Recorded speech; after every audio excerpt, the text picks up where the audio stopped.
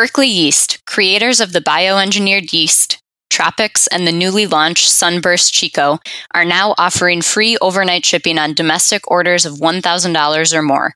All California orders ship free. Berkeley Yeast, ordinary yeast made extraordinary.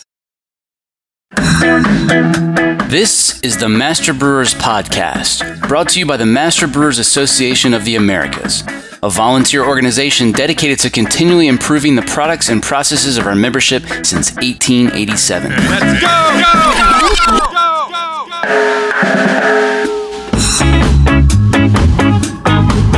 Master Brewers brings you interviews with the industry's best and brightest in brewing science, technology, and operations.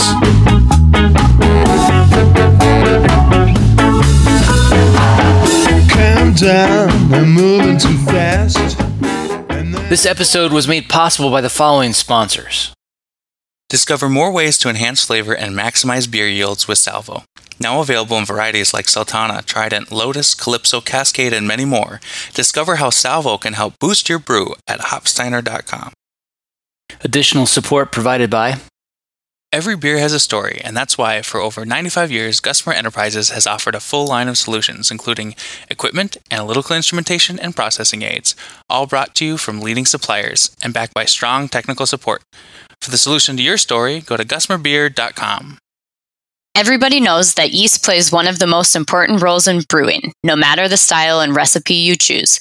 Yeast simultaneously influences flavor, aroma, acidity, brightness, and mouthfeel. And brewing a lager is no exception.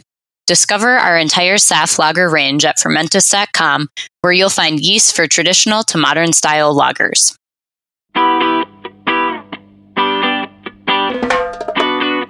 There's a lot of anecdotal evidence out there that cans are better than bottles or vice versa, but it's so much more nuanced than that.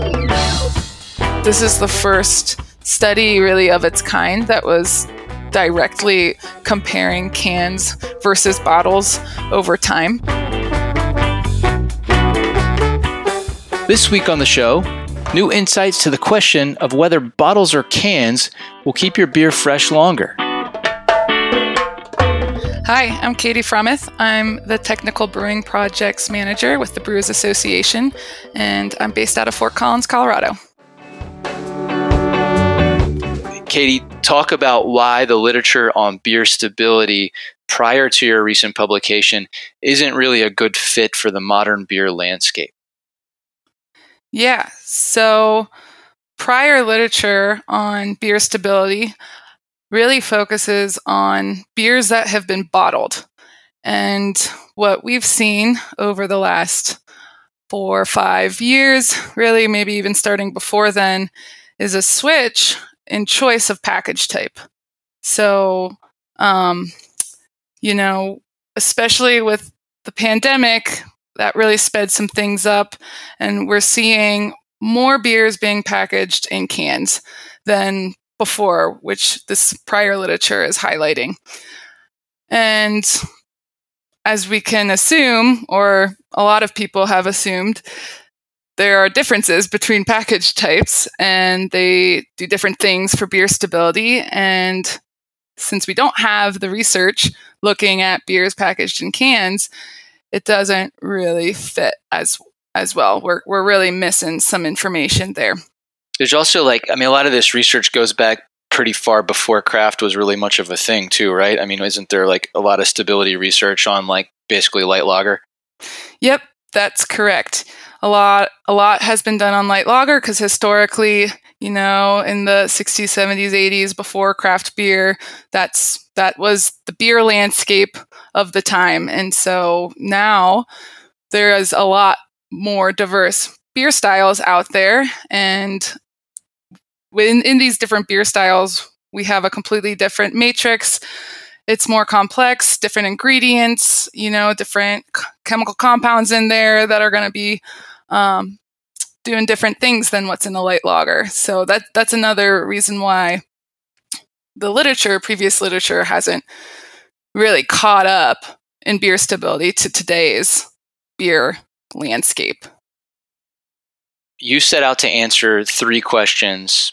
What were they? Sure, yeah. So with this research, the first question we asked was, are there differences in the chemical profiles of beer aged in cans versus bottles? And when I say beer, I'm talking about beer that's more reflective of today's beer industry, so more complex, not just an light American lager. So that was question one. And then to follow up on that question, we wanted to ask, does the style impact the differences observed? So we used two different styles, an amber ale and an IPA, India Pale Ale. We chose those because we thought that those two were more reflective of today's beer landscape. And then digging in further, if we did see differences, we wanted to understand what were the mechanisms driving the differences, or at least look at the information and find evidence to propose mechanisms that were driving differences in package type over time. Okay, tell us how you set up your experiment to answer those questions. Yeah, so this research project was a collaboration with New Belgium Brewing Company, and so they donated the beers for the study. We used their Voodoo Ranger IPA and their Fat Tire Amber Ale, and so one batch coming from the same bright tank was packaged into both cans and bottles. So same starting material, two different package types. And those were packaged within the same week. So everything timing-wise was all about the same time.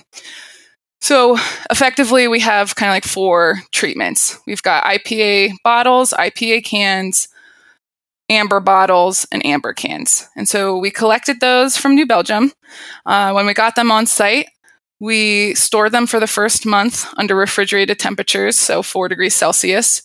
And then subsequent 5 months at room temperature, 20 degrees Celsius. So these samples, these cans and bottles, went under a 6-month aging period.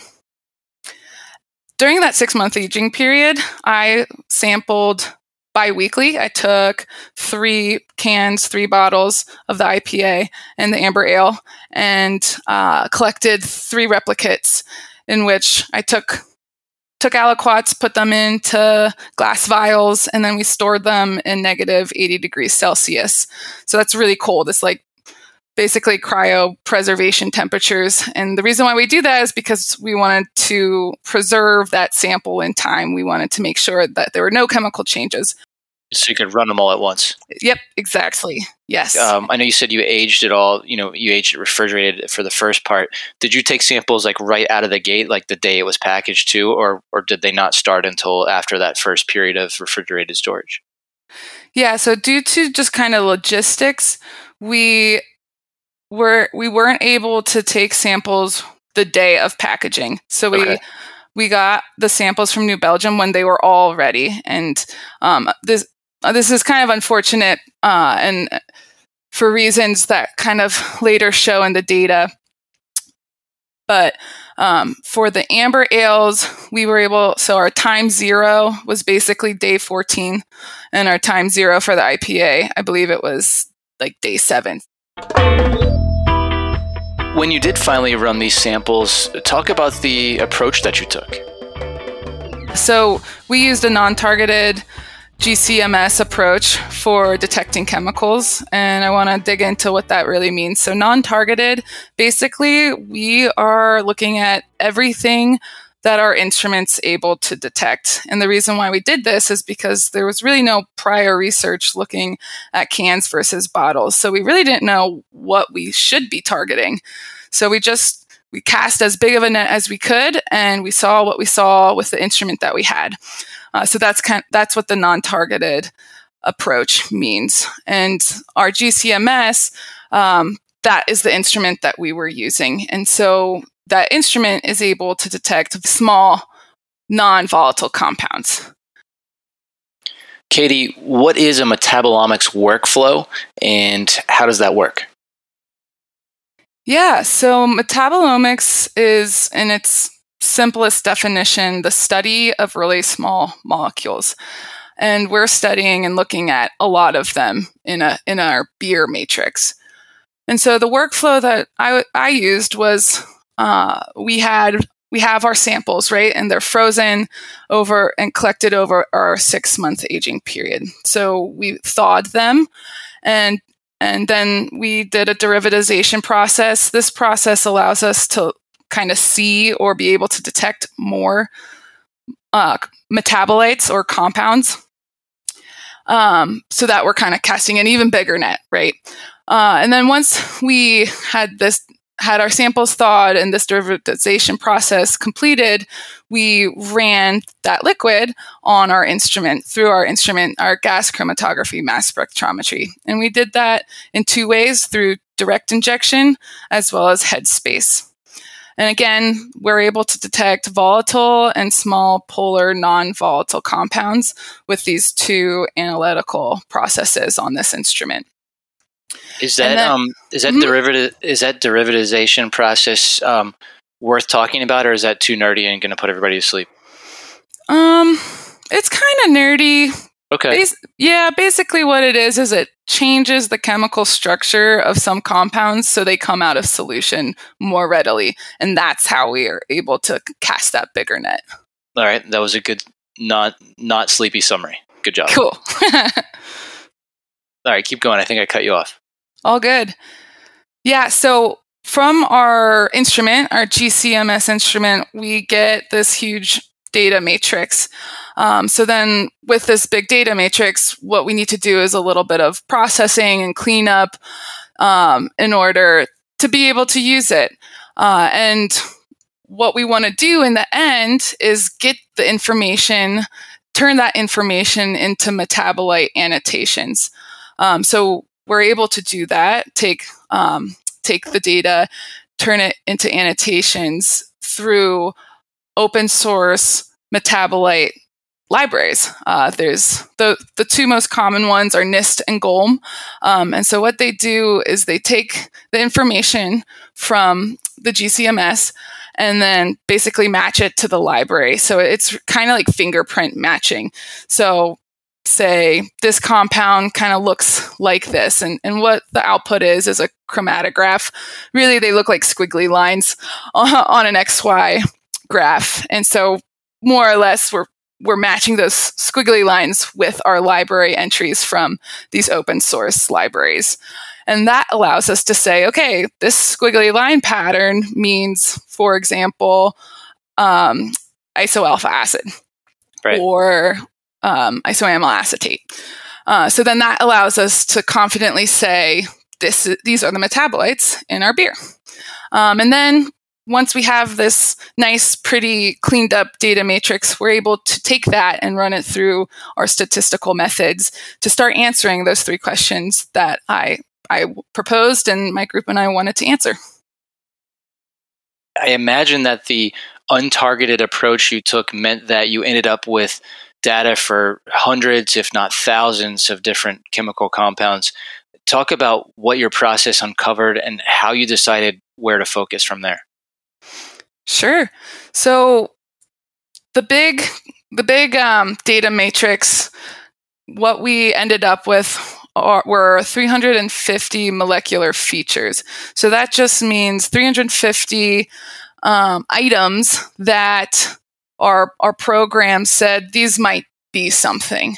So then we take those and then we run them one by one against our libraries, our NIST GOLM libraries. And from that 351, we downsized to 73 of those molecular features that we were able to annotate and say, okay, this was actually something. It wasn't just noise or something like that. And then from those 73 metabolites, we wanted to understand, okay, which ones are important to the story of what are the differences in beers over time packaged in cans and bottles.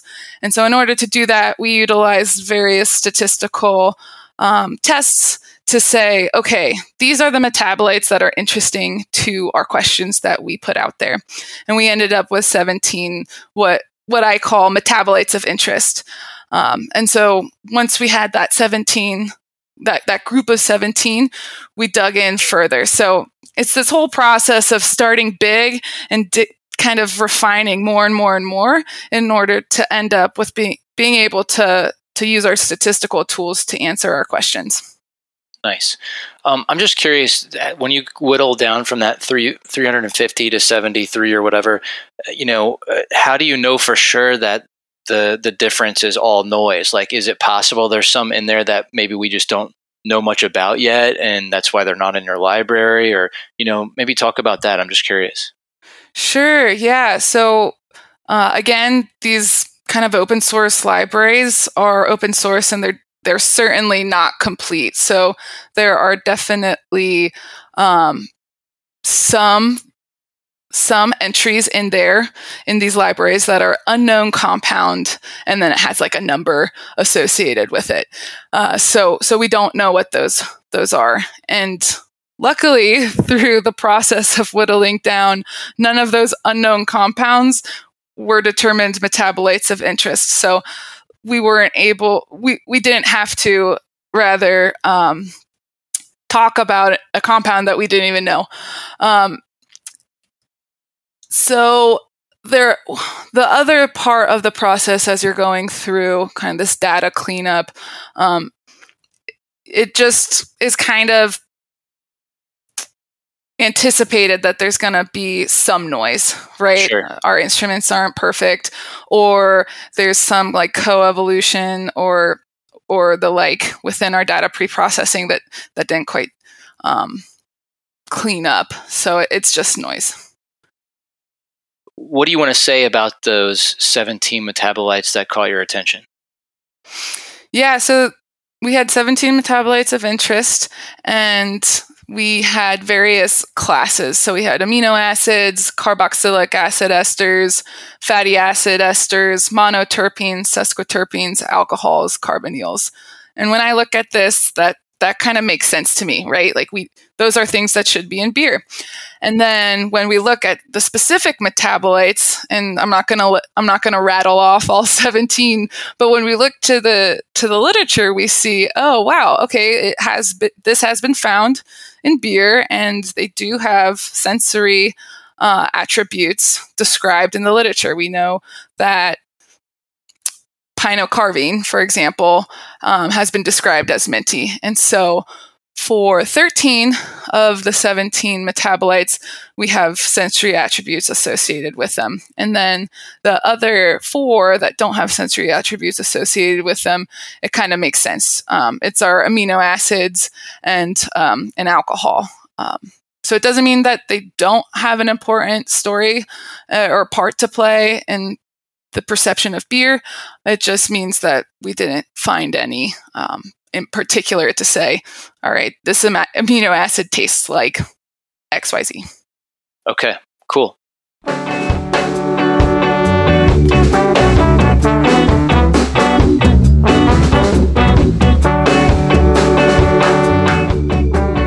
Coming up. If I take a random amber sample and run it through this model, it's going to fairly accurately tell me if it came from a bottle or a can.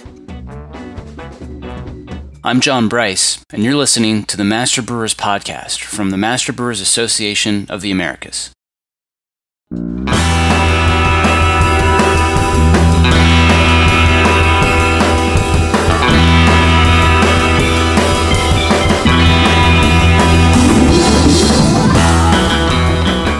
There's really only one thing that keeps this podcast going, and that's when listeners like you take the time to thank our sponsors.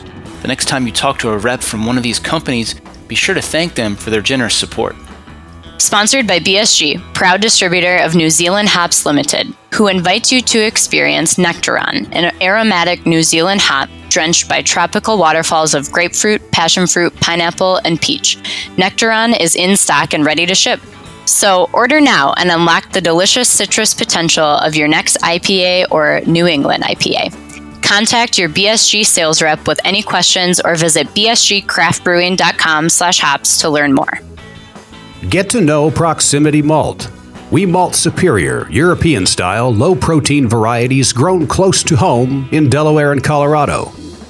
domestically grown, precisely malted to style. With our team of seasoned experts and 2 brand new malt houses, try what's really new in malt. Check us out at www.proximitymalt.com. Positively impact your process, product, and profitability with actionable insights from BrewIQ, the industry-leading real-time fermentation monitoring solution. Visit www.precisionfermentation.com/MBAA to start saving time and money today. Grist Analytics is the leading quality and production control software platform built by and for craft brewers.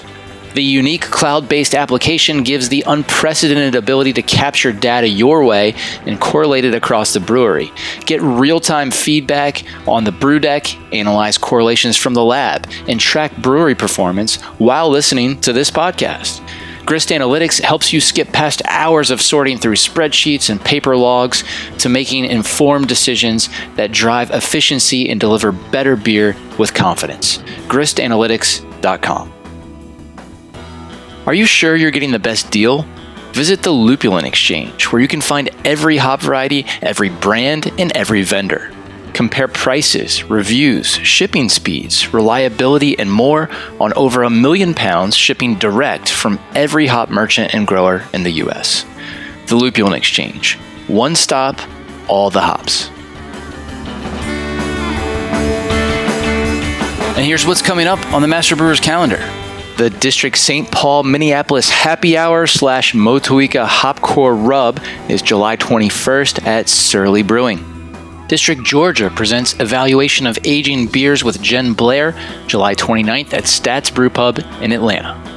The District Texas Annual Summer Meeting at Inn of the Hills and Kerrville is August 4th through the 6th. District Midwest has a summer meeting August 5th at the Yellow Springs Barrel Room. District Milwaukee meets at the Molson Coors Miller Inn September 21st. The world-famous Master Brewers Brewing and Malting Science course begins September 29th.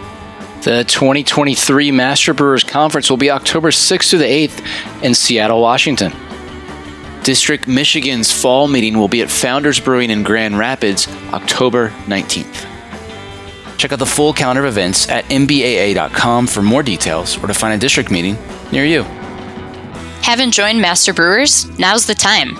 Just for listening to the Master Brewers podcast, become a member for $123 for the year.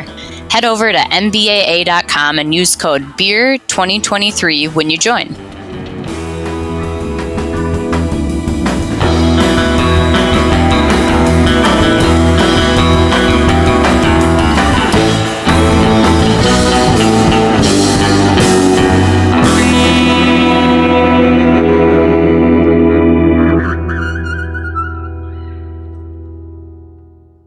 Now back to the show.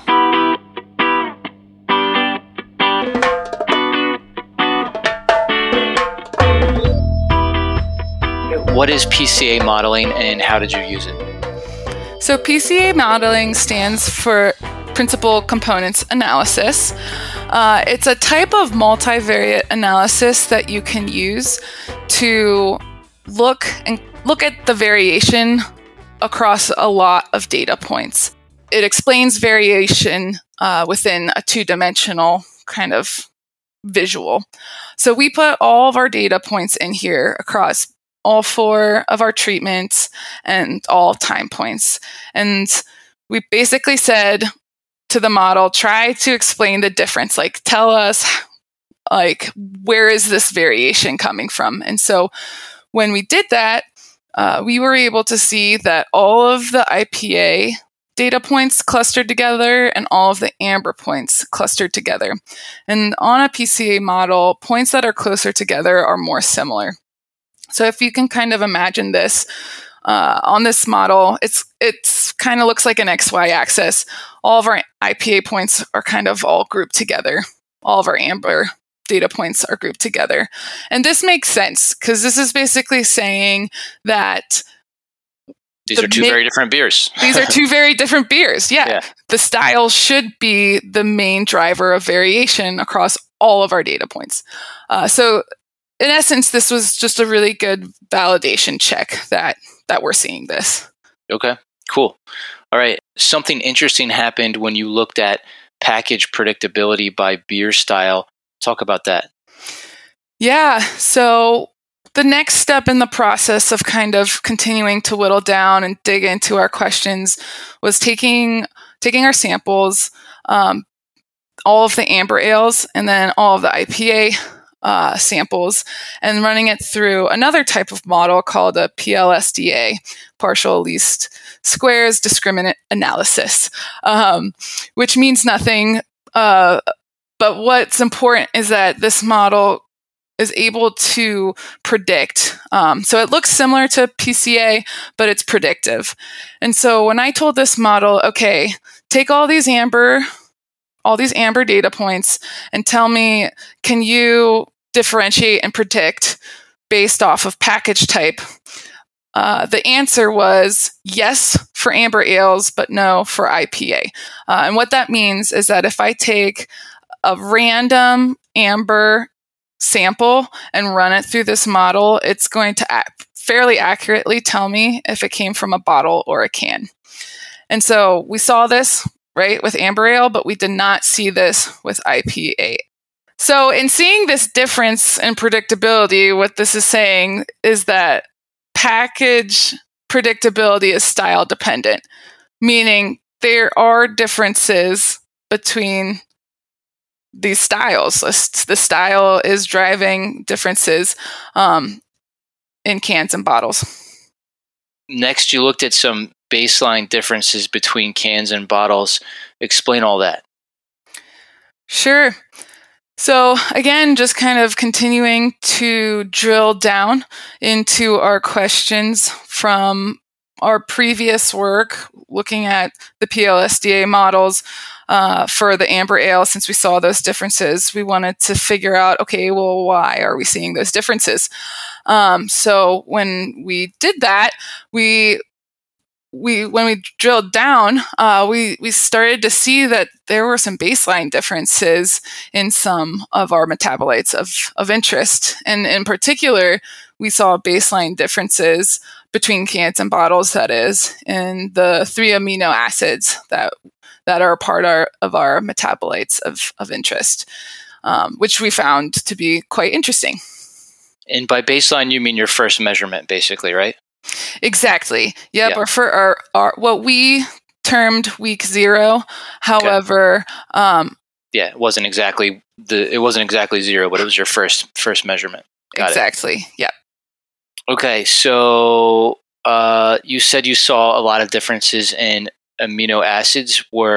Did that kind of like steal all the thunder, or were those differences spread out across lots of other different classes of compounds too? So we did see baseline differences in 3 of the esters that that are part of our metabolites of interest.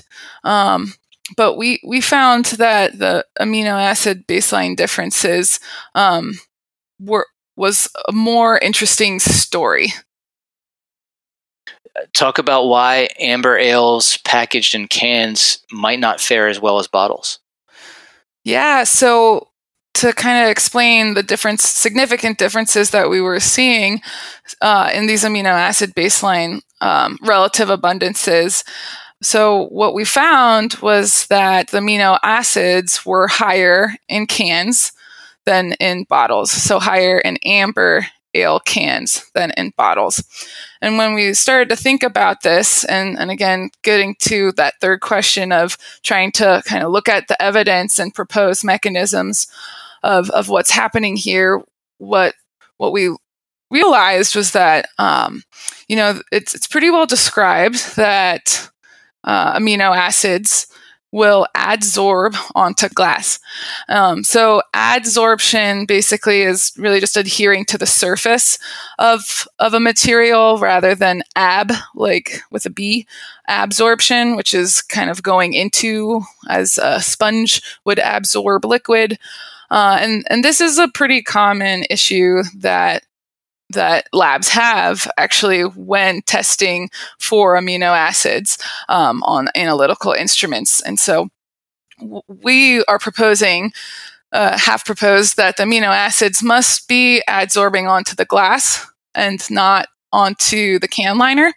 And so the reason why this is interesting is because we know amino acids are part of the substrates that lead to staling compounds known as Strecker aldehydes.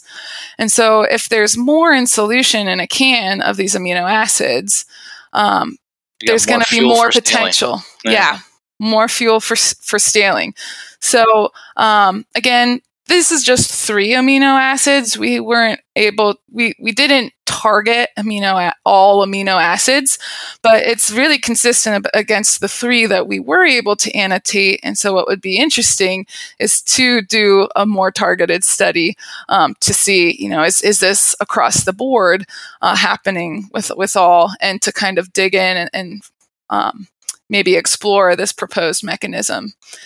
And I'll say also that we're seeing this, right, only in amber ales and not in IPAs. And what we're thinking is that from the hops in IPA, there's almost like a protective aspect that those hops bring, because we're thinking what's going on there is that the polyphenols from the hops in the IPA are binding to the amino acids. Okay, now it's time to talk about the changes in metabolites over time. Where would you like to start? Yeah, I think starting with kind of just the fact that we're kind of progressing now that we've explored why we're seeing these differences in the baseline differences. We kind of want to then look at, this is a stability study, so it only makes sense that we're going to start looking at what's happening over time. And through our statistical tools, we were able to make some linear modeling, right? So we have time and relative abundance, so that lends itself really nicely to linear modeling. And so we did that for each of our 17 metabolites of interest. And then we ran other statistical tests to say, okay, so over time, are these metabolites significantly changing? And then we did that for each of our sample types. So our IPA bottles, IPA cans, amber bottles, and amber cans. So then we were able to see how many of our 17 metabolites of interest were changing significantly over time per treatment. And what we found was that the amber cans had more metabolites changing over time than the other treatments. So 10 metabolites were significantly changing in amber cans versus 4 in amber bottles versus 5 in IPA cans and 6 in IPA bottles. So really what this is saying is, okay, chemically speaking, it looks like amber cans are not as chemically stable as compared to our other 3 treatment groups. You also observed what's known as flavor scalping. Explain what you noticed and what flavor scalping means. Yeah, so part of the progression is looking at these metabolites that are changing over time, and the group that we really dug into and found some of the more interesting story, so to speak, were our terpenes. And so we looked at these terpenes. We had 4 that we identified. We have humulene, myrcene, pinocarvone, and alpha calochlorine. And so I'll just kind of start with humulene and myrcene. And so what we saw was in humulene, well, for both of them, they're decreasing over time. But for humulene, they're significantly decreasing over time more in bottles than in cans. And that's true for both styles, the IPA and the amber. The myrcene, they're decreasing, but not a significant difference depending on package type. And so when we're looking at this, we're thinking, okay, like what could be causing this? And one thing that we saw in the literature is that this has been described before in that depending on the water solubility of these terpenes, there's going to be different scalping effects. So I'll kind of pause there and talk about what scalping is. So flavor scalping is something that happens in food and beverages in which the packaging material kind of takes flavor active compounds from, the food or beverage that it's containing, and it takes it out and like absorbs it into its material. So that's where we're known, crown liners and things like that are known to have this problem, right? Yep, crown liners, and there has been work to show that can liners, can coatings on the inside have been shown to do this. So this really matches already described literature. So that is interesting. However, previous literature hasn't shown the difference between cans and bottles. It just shows that can liners or bottle crown liners can absorb. But what's novel here is that now we have a direct comparison of can and bottle and what's happening, and that it is decreasing more. Humulene, that is decreasing more over time in the bottles than the cans. Okay, it's logical, I suppose, to expect a different degree of flavor scalping between bottles and cans. Do you want to go into more detail about why that might be? Absolutely. So one of the mechanism that we're proposing here, and why we're seeing this effect, is a mechanism of equilibrium, really. So if you think about it, in a can, the liquid is in constant contact with the beer liner. So at some point, there's got to be an equilibrium that's met with that can liner. And so the scalping kind of reaches a maximum point and then it doesn't go any further. But that's not the case in bottles because you have that headspace above the liquid line, and then the bottle cap. And so what we're thinking is that because we don't have that equilibrium occurring, the volatile terpenes, the humulenes coming out of solution, because it has a really low water solubility, it's coming out of solution and it's going into the cap liner, but then it's kind of getting trapped there because of that gas interface, and it doesn't have the ability to go back into solution because we have that headspace between the liner and the beer. So the liner kind of continues to scalp and those molecules, and they're not allowed to go back into solution like you would have in a can. And another possibility is that we know that bottle crowns, we know that they're not hermetically sealed like a can, right? We have oxygen ingress. So potentially what's happening is as oxygen is ingressing, maybe there are oxidation reactions happening with the humulene, or, maybe the humulene is finding its way out. So something's happening in that interface that is different than the beer in a can. It's interesting. I was just thinking, obviously there's a lot more surface area in the can liner versus the bottle liner. Mm-hmm. You would think that maybe that would increase scalping in a can, but that doesn't really seem to be the case. Yeah, I was actually pretty surprised to see this. It kind of had gone against what I would have thought to have seen. You also observed other terpenes that had opposite trends by package or that were actually increasing over time in both packages. Talk about that. Yep. So kind of going along with the one size does not fit all, and really the chemical properties of these compounds, playing a huge effect on what we see.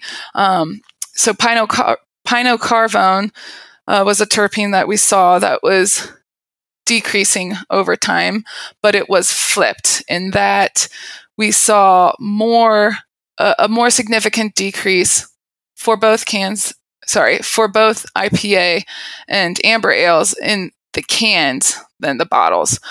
So what's interesting about Pinot Carvone is that it has an oxygen molecule on the chemical structure, and so perhaps something is happening in the interaction where there's a greater interaction between that can liner polymer with that oxygen on the Pinot Carvone compared to myrcene and humulene.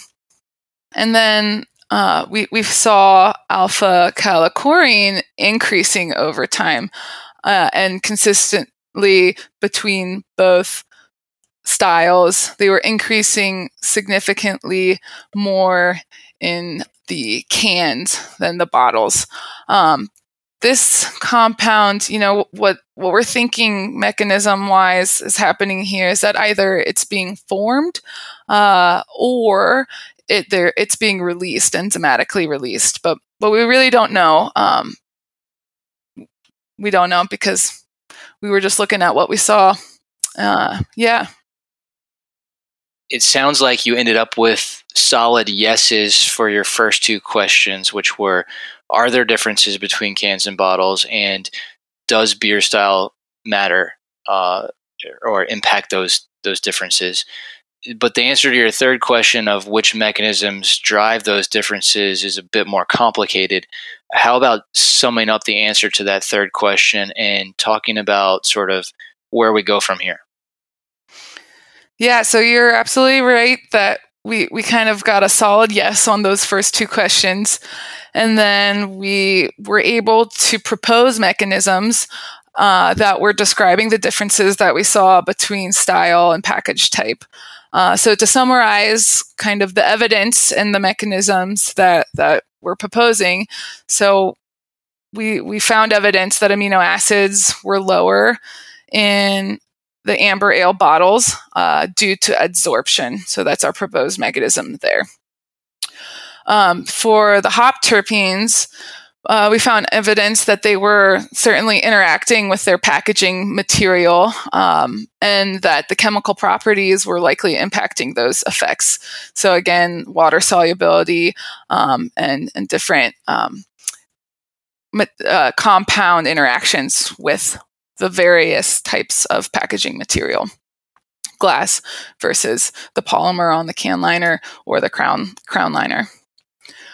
And that really this work, where do we go next? The work just scratches the surface. This is the first study really of its kind that was directly comparing cans versus bottles over time.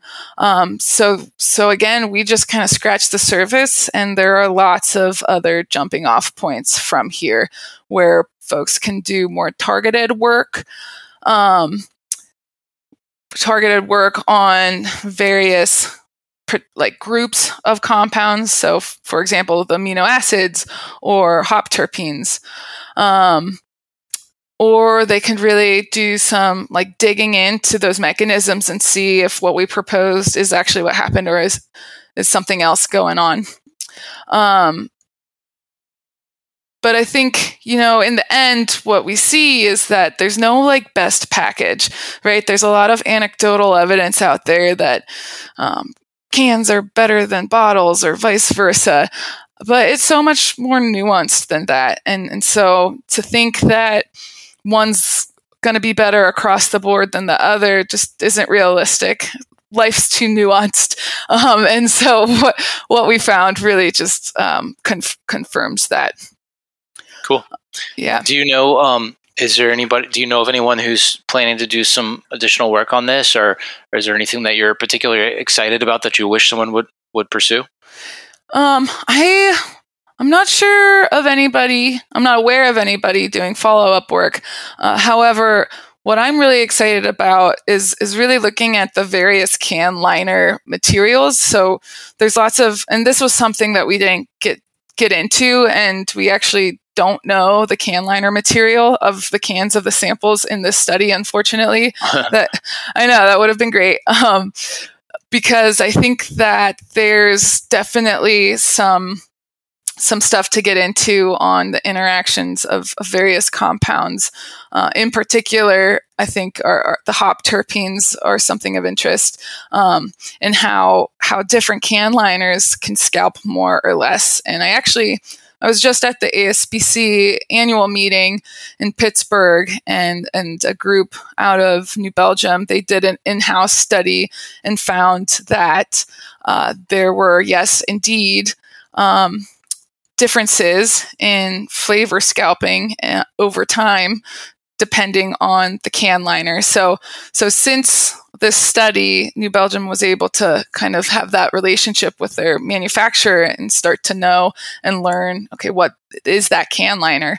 And we are seeing from what they reported and described was that can liner is going to have type is going to have an effect. So I'd like to see more work in that area. Cool. All right. I'm out of questions. Is there anything you were dying to say that I failed to ask about?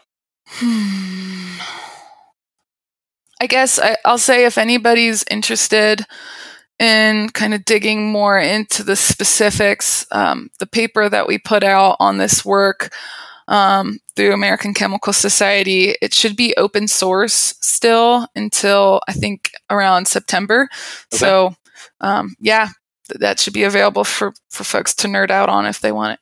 Cool. We'll include a link in the show notes. Cool.